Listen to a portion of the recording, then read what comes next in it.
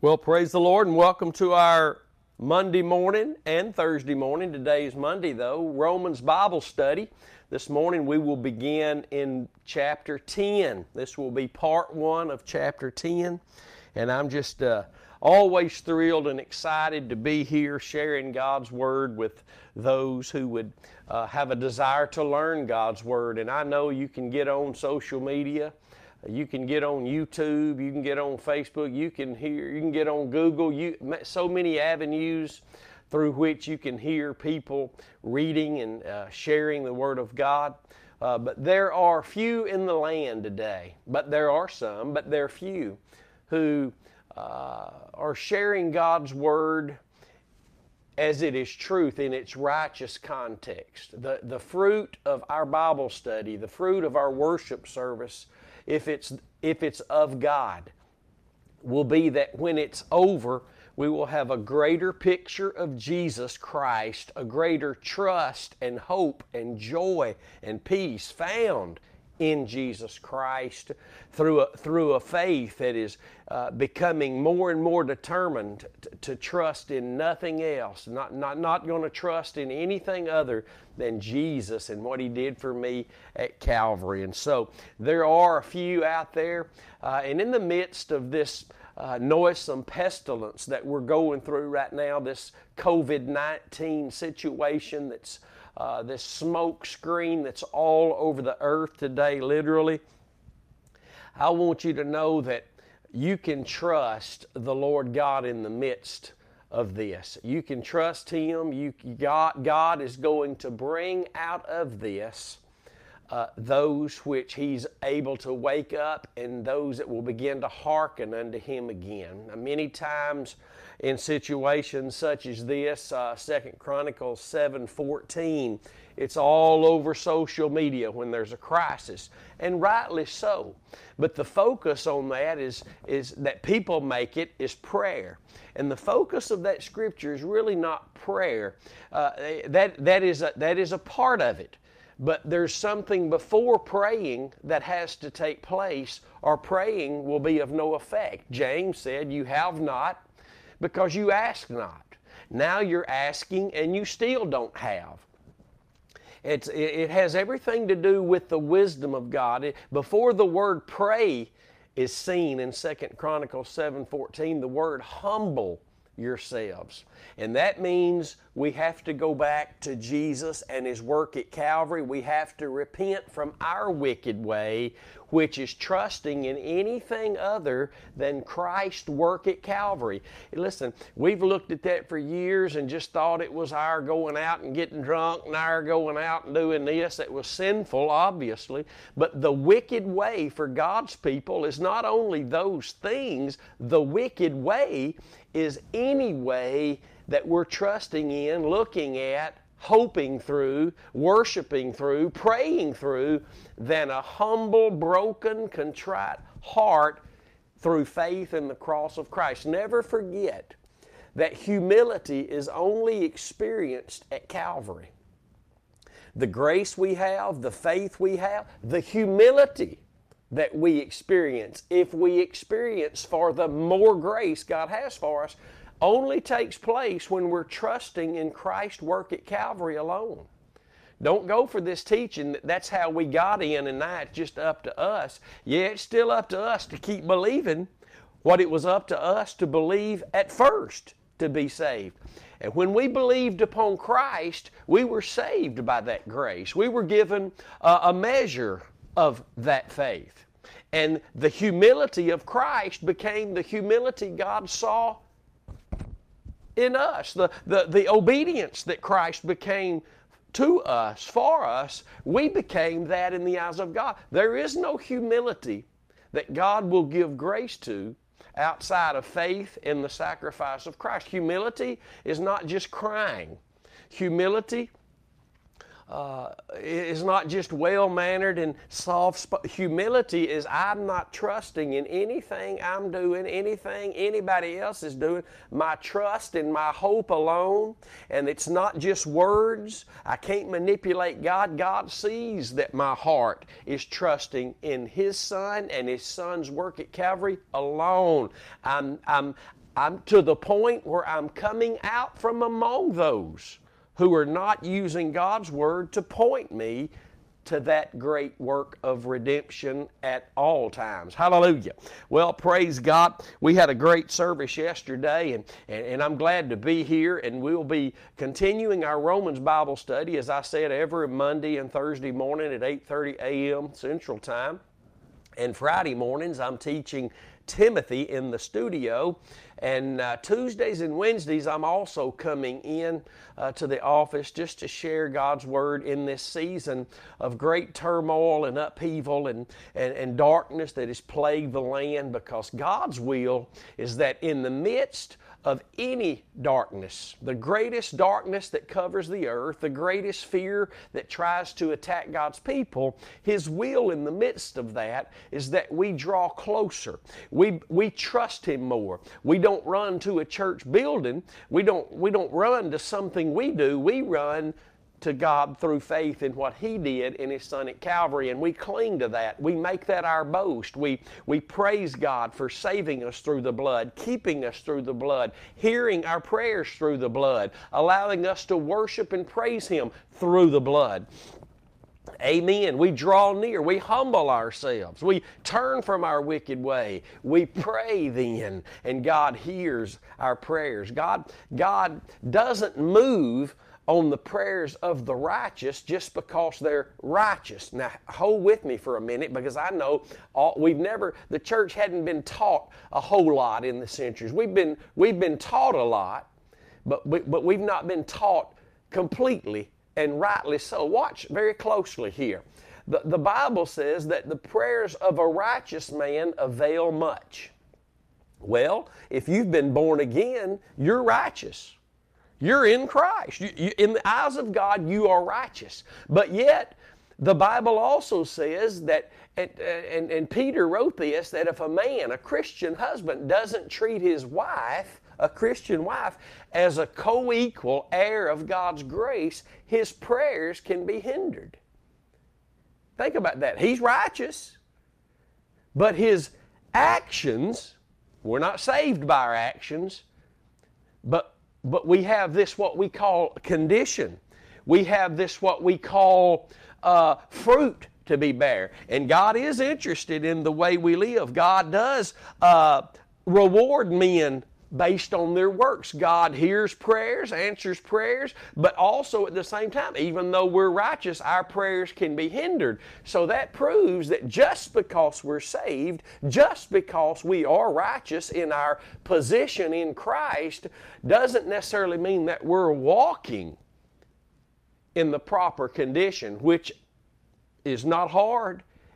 It's just to simply fight the good fight of faith to maintain my faith in Jesus Christ and His works. Means I'm humble, I'm broken, I can't do it. I'm not going to argue, complain, have to have the last word, throw a few curse words in to get people to realize I'm serious. See, those are all things I'm doing to get attention on me, to get my way. It's not about my will. It's about God's will, which is perfect. And if I'll humble myself, which only means I'm trusting in what He can do by the grace of God, because of what He did by the grace of God in His Son, Jesus Christ, at the cross. It's very kindergarten. It's very simple. But you will find yourself fighting the good fight of faith all day, every day, to maintain your faith there.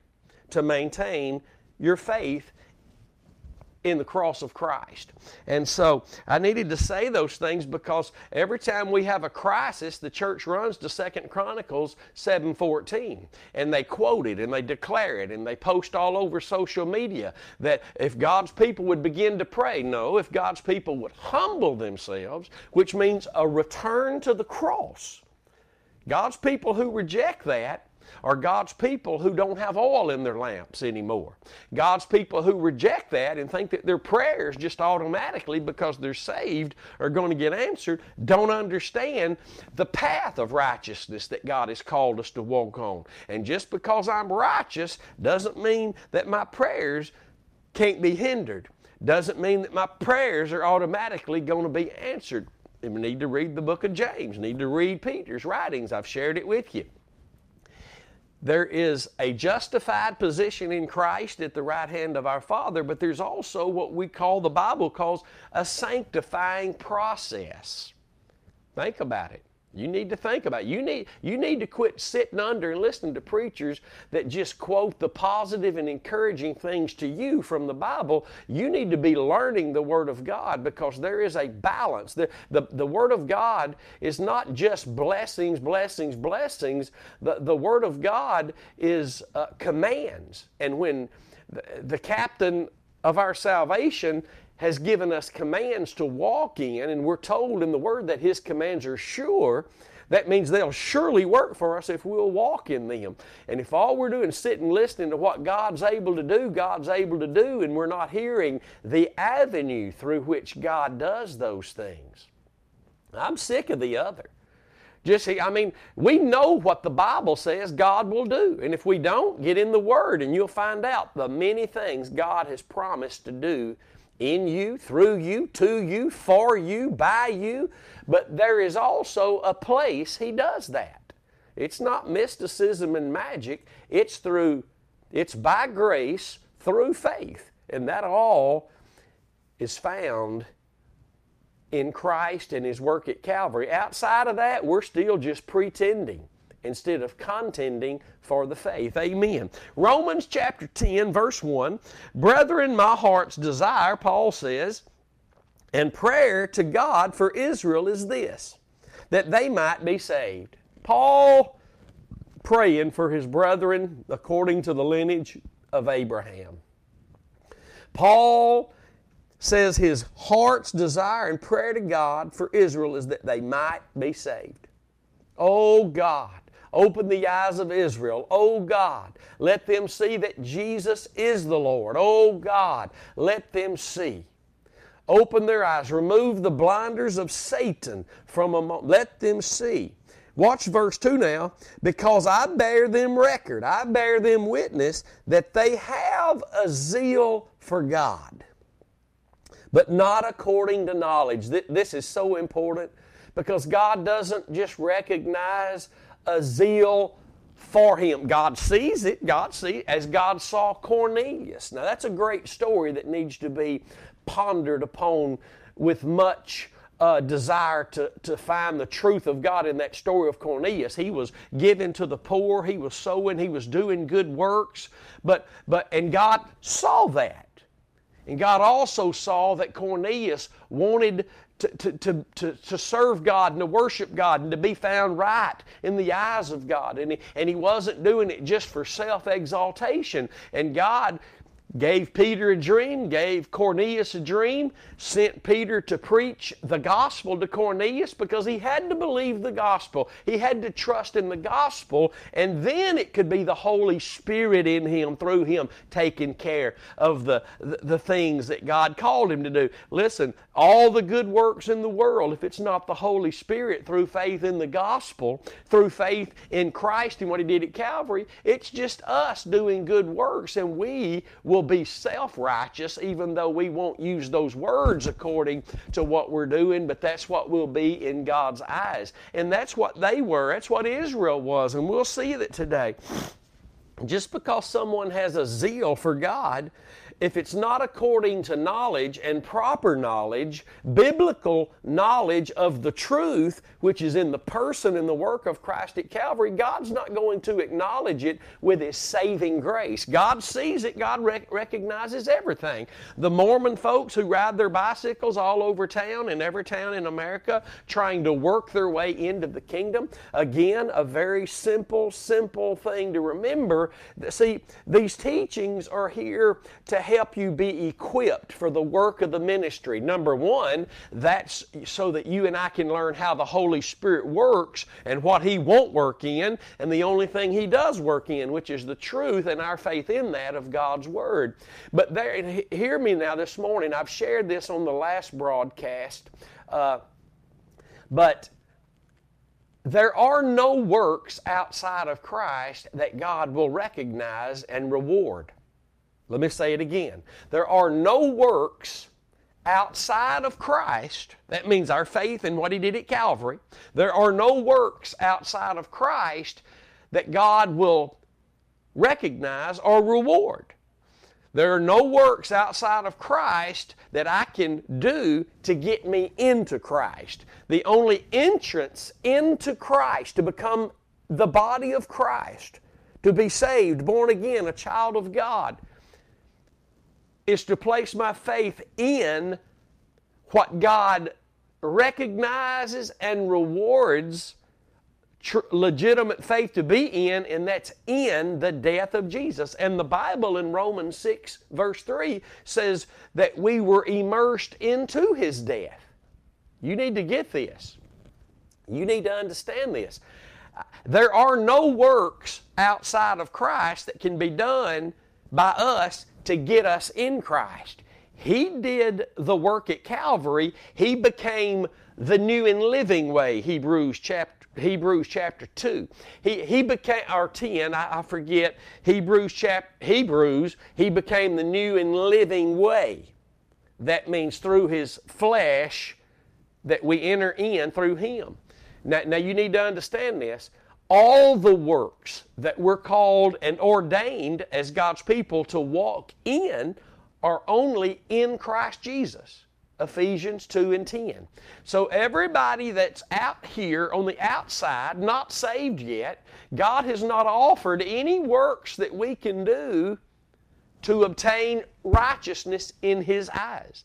Because all the works are only in Christ. They're not outside of Christ, so we can work our way in. Mormon people, Jehovah's Witness people, all other cults and religions are about what you've got to do to get to God. Christianity is about what God did to get to you, so that you could be with Him forever. And the work was finished in Christ, declared as finished by Christ at the cross.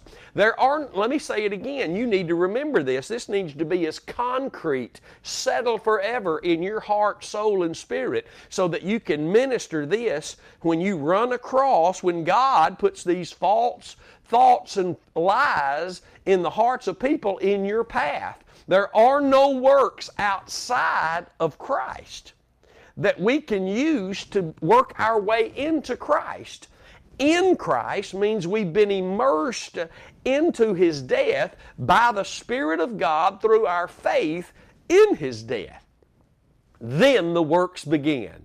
There are no works outside of Christ that we might become righteous, for that would be something we do, and then we would be self-obtained righteousness.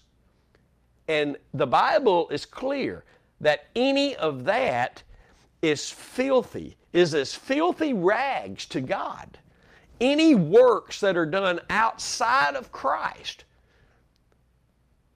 are filthy rags. They're as filthy rags to God. We need to remember that. See how easy that is. If you're a Bible believer, and a lot of those cults, Mormons, Jehovah's Witness, they say they believe the Bible, but they really don't.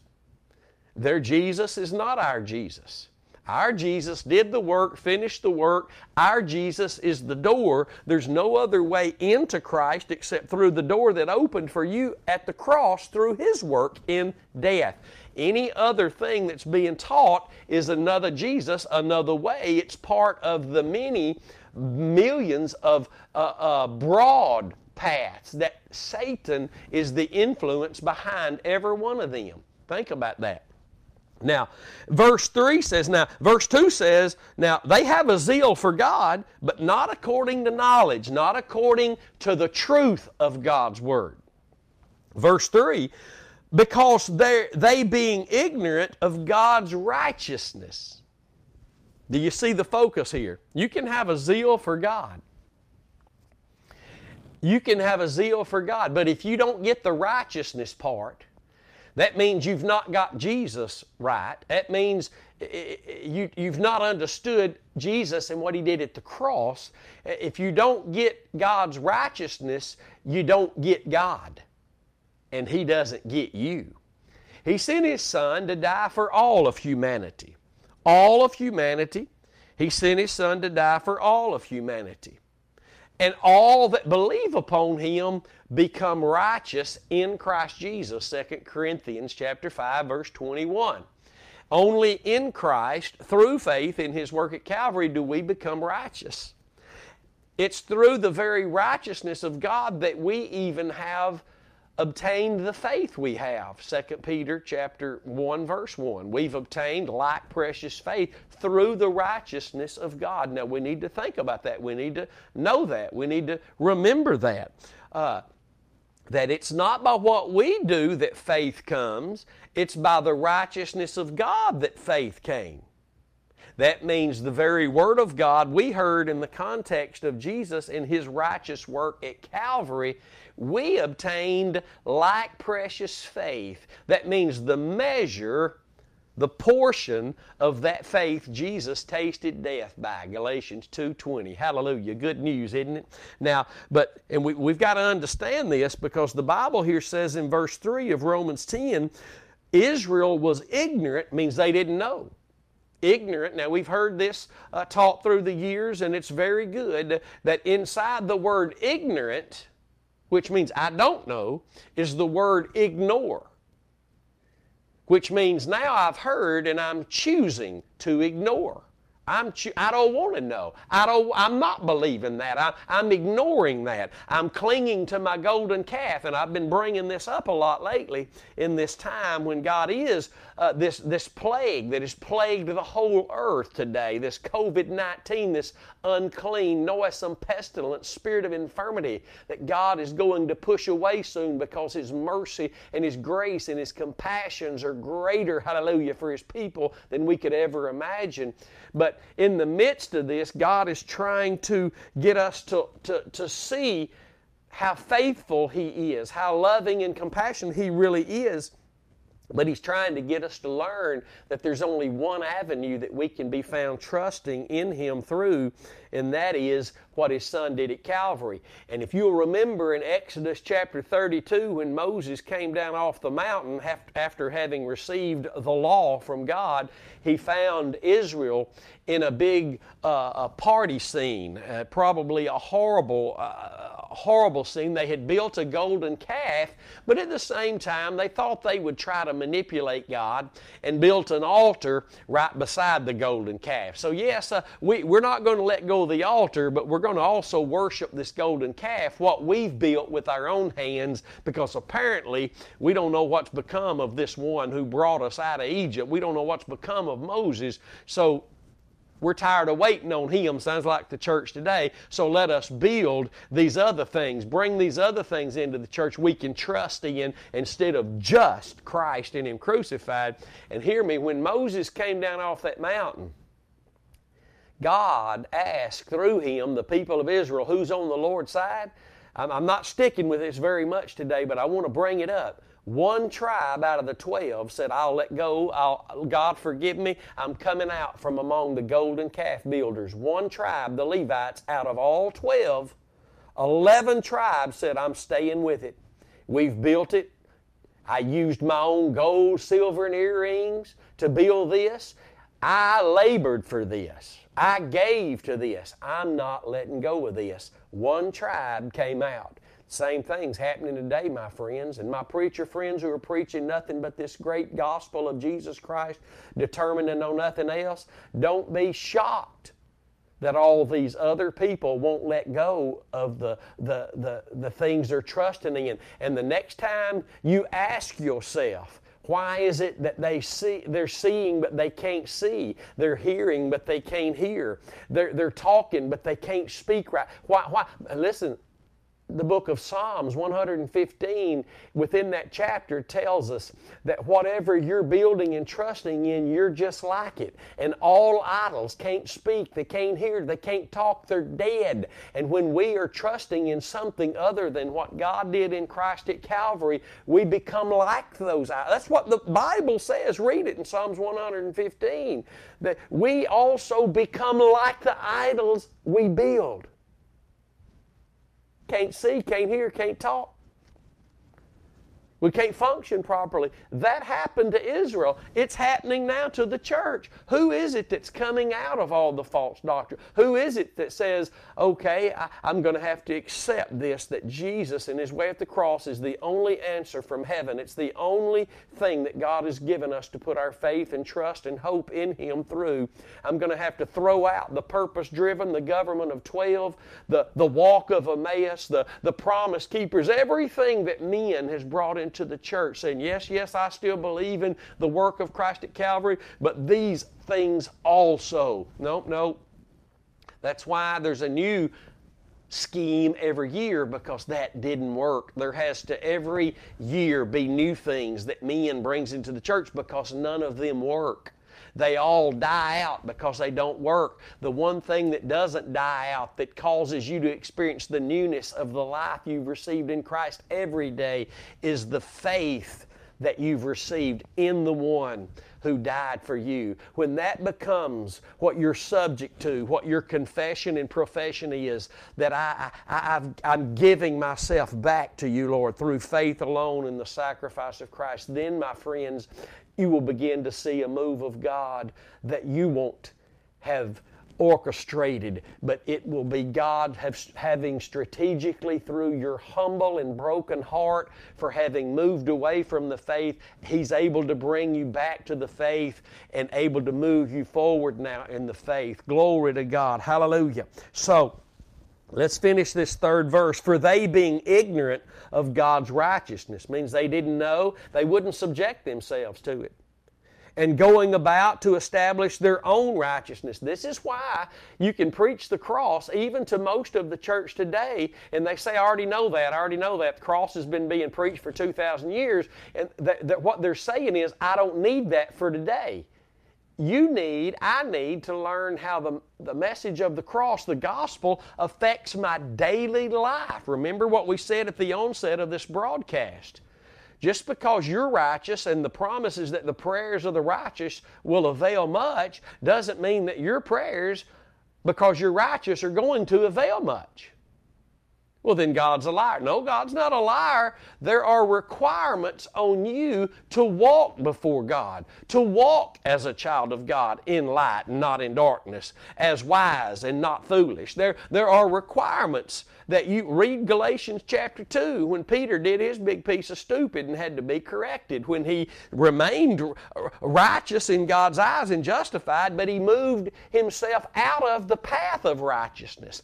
He removed himself off of the path of the just in his experience and had to be rebuked by the Apostle Paul. How many times have we done that? And maybe through that and some other things, Peter learned and was able to write in the Word of God that if I, a righteous child of God, don't consider my wife and treat my wife as a co-equal heir of God's grace, then my prayers can be hindered. So we need to be learning God's Word and understand this. So let's make sure we don't fall off into a boat of ignorance or ignoring what God's Word says just because I don't like it, or I don't really, well, that's something I've never heard and I don't know about that. You need to get in the Word, and you need to be learning God's Word as truth. See, it's the truth of God's Word He wants you to have in your heart. He says, Israel, being ignorant of God's righteousness and going about to establish their own. As long as I think I can be righteous before God through what I do, I am ignorant of His righteousness. Because look at the end of verse 3, because I refuse to submit unto the righteousness of God. Verse 4, because Christ is the end of the law for righteousness to everyone that believes upon Christ doing the righteous work. Think about that. As long, I'm going to read this verse 3. We might stay here for a while. It's so important because even after I've become righteous, been made the righteousness of God in Christ Jesus through my faith in His work at Calvary, where He took all my sin and gave me all His righteousness, but yet He has declared that I should walk, be led in the truth, which is the path of His righteousness. And when I move away thinking that now I can, even as a child of God who is righteous, I'm not like Israel. I've accepted Christ, but I can also now reject His righteousness by thinking I can bear fruit through faith in anything other than His work at Calvary. And God does not just honor what I go do, God honors what He desires to do in me and lead me into so that He can be the one who is actually carrying out His will in and through me. Oh, we need to learn that. Oh, if we would only learn that. That just because I've been saved by grace does not mean today I'm living by grace. Just because I was humble and broken at the cross and received salvation through my faith in Christ at Calvary and became righteous does not mean today that just because I cry and my emotions are moved that I'm humble and broken and still trusting in the work of Christ at Calvary. That is all God's looking for from you, my friend. God's not looking for you, all these things that we think God's looking for. God is looking for your faith to remain in His Son and what His Son did for you at Calvary. There the Holy Spirit will be able to lead you in all truth, all the truth of God's Word, and He will be able to bring forth the fruits of the righteousness of Christ. And I'm thankful to know that today. We're out of time. God bless you. We love you. Don't forget to pray for us. Don't forget to sow seed into good ground where you can reap the benefits of Jesus Christ and the truth of who He is and what He did at Calvary. You can give at the website, thecrosswaychurch.com, or you can text your giving to 903-231-5950. I'll see you Thursday morning for more of this Romans teaching, but I'll be here in the morning at 9 a.m.